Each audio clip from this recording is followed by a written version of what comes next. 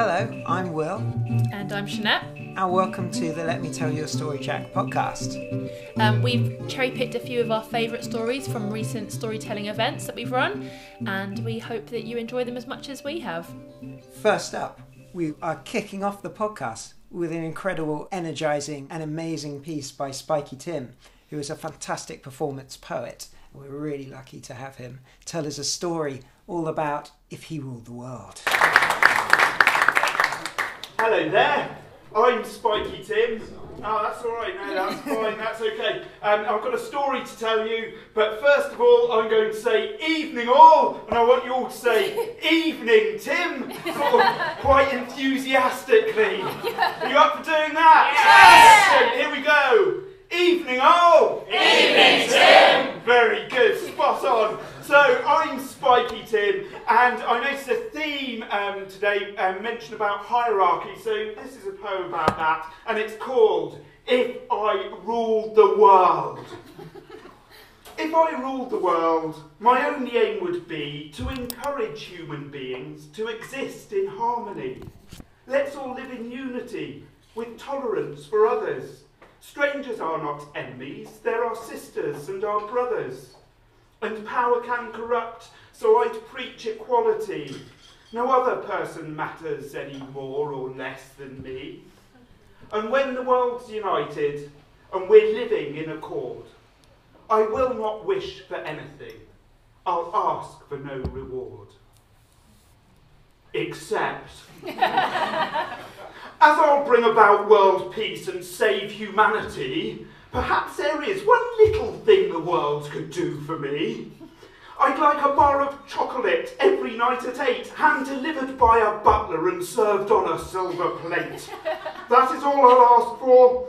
Some chocolate will suffice, and as I'll save the world, I think it's not too high a price. Well, maybe there's one more thing since the butler's here. He could tidy up my bedroom and put up a chandelier. And then when it is raining, he'll collect me in a jet and fly me to the corner shop to stop me getting wet. My life will be quite different, but there'll be an understanding that I'll have to make some changes to befit my social standing. For I shall save the world, and though I like to be discreet, I really think my statue should appear on every street. As I sit in my new sports car, put the keys in the ignition, I'll yell, I am your saviour, I deserve some recognition. The world will bow before me. I want money, I want fame, I want to hear my loyal subjects loudly chant my name. And when my days are numbered and I feel my health is failing, I expect to see each one of you teary-eyed and wailing. Why? Why? Why? Power can corrupt. It did. So stuff equality. No other person matters nearly half as much as me. And on the day I snuff it, when I'm soon to be a goner, there will be no crying mourners and no speeches in my honour. I promised them world peace, but I forgot about that goal. Perched upon my head, a crown, but deep inside, a hole. Thank you very much.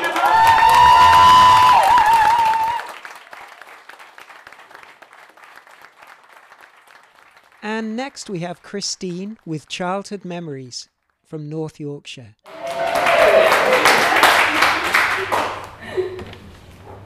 Summer in North Yorkshire is never really hot and is rarely even warm, but my childhood memories are dominated by wild swimming.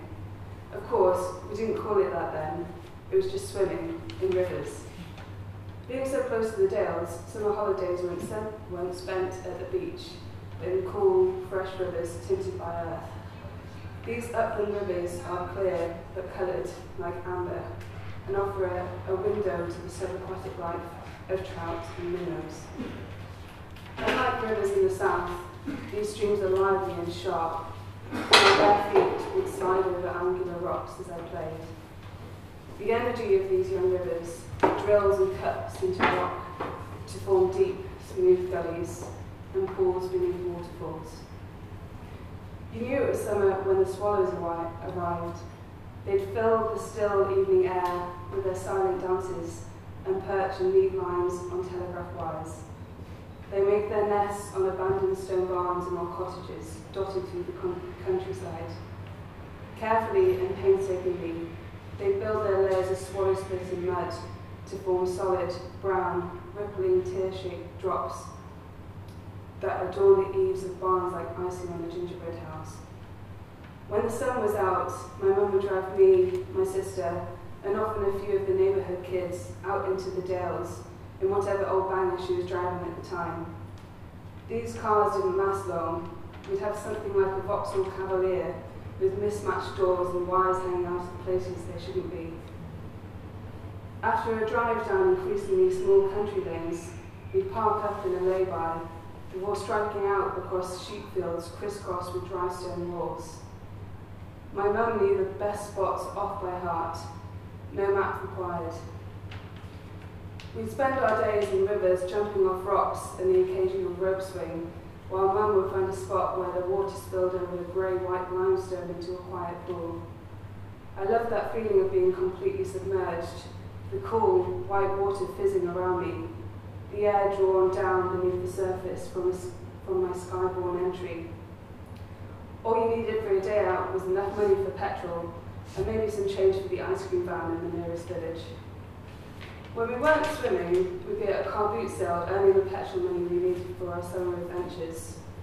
We had a small room next to the kitchen where we kept our car boot stock.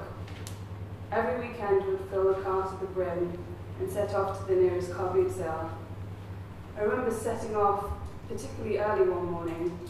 We drove in silence through this quiet countryside. The sun was so low it hadn't burned off the morning mist that clung to the ground and lapped around the delicate heads of tall grasses in the overgrown meadows. Once at the car boot sale, we'd follow our well-known routine, with both me and my sister helping to set up the stall and make it look as professional as possible. There being a car boot sale, unnatural limitations to what we could achieve. After what felt like an hour, our fold-out plywood stall would be open for business, amongst the countless rows of other stalls selling almost anything you can think of. Car boot goers are enterprising and drive a hard bargain, and my mum was no exception. She sold her surplus Able supply in the store, among other things, even selling the sample mini lipsticks, no bigger than an IKEA flat pack screw, for 10p. Little girls and thrifty women alike loved them. After a few hours, the damp grass is stamped down, and the sweet smell rises from the pummeled earth and mixed with the smell of bacon sandwiches from the butty van and freshly burnt petrol and quad bikes. At the end of the day, we count up. Car boot sales are a valuable cash in hand injection for those living closer to the end of the rope. And so the cycle went round, swimming and car boot sales, except for the days when my mum was too ill to get up.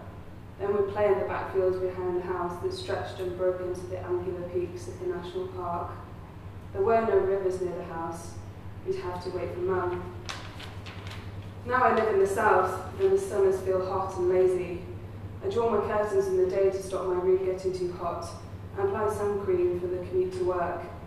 The hotter, slower air is more fragrant here, and I cycle through pools of honeysuckle and wild rose-scented air.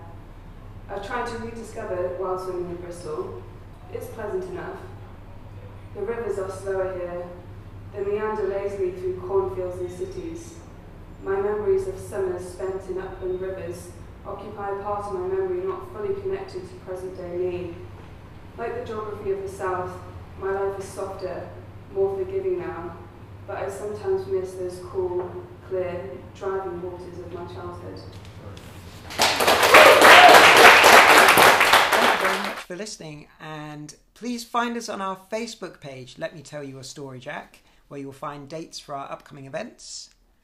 And we've also got a blog called Let Me Tell You a Story, Jack, and we'll also be kind of putting the latest events and information and podcasts up on there. The events are every 2 months in central Bristol, and the podcast will fall in between those. So every month you'll get some sort of dose of storytelling from us. I'm going to play out the podcast with a song called Hard Water Problems. Until next time, bye! My cousin, he lives up in Yorkshire. He says life up there is tough. Jobs are hard to come by. A lot of people are sleeping rough. But I said in one way you got it easy. In one way you've been let off. Down here it's much harder to love. Your water is naturally soft. We got hard water problems. It ain't easy. It ain't easy.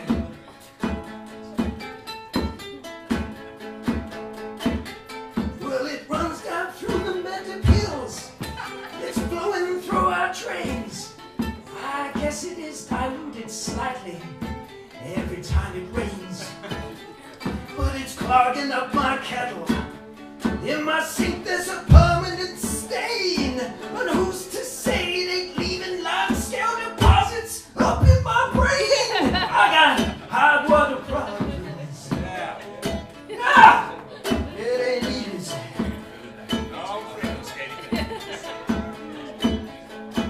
And Wessex Water wash their hands of it. They get off scot-free.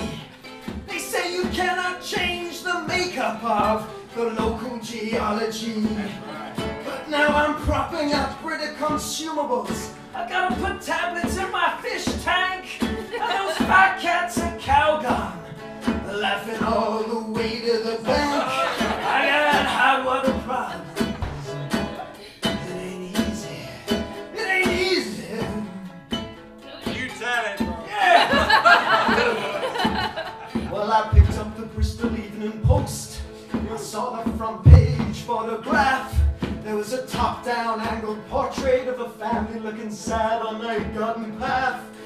I didn't buy the copy in the end.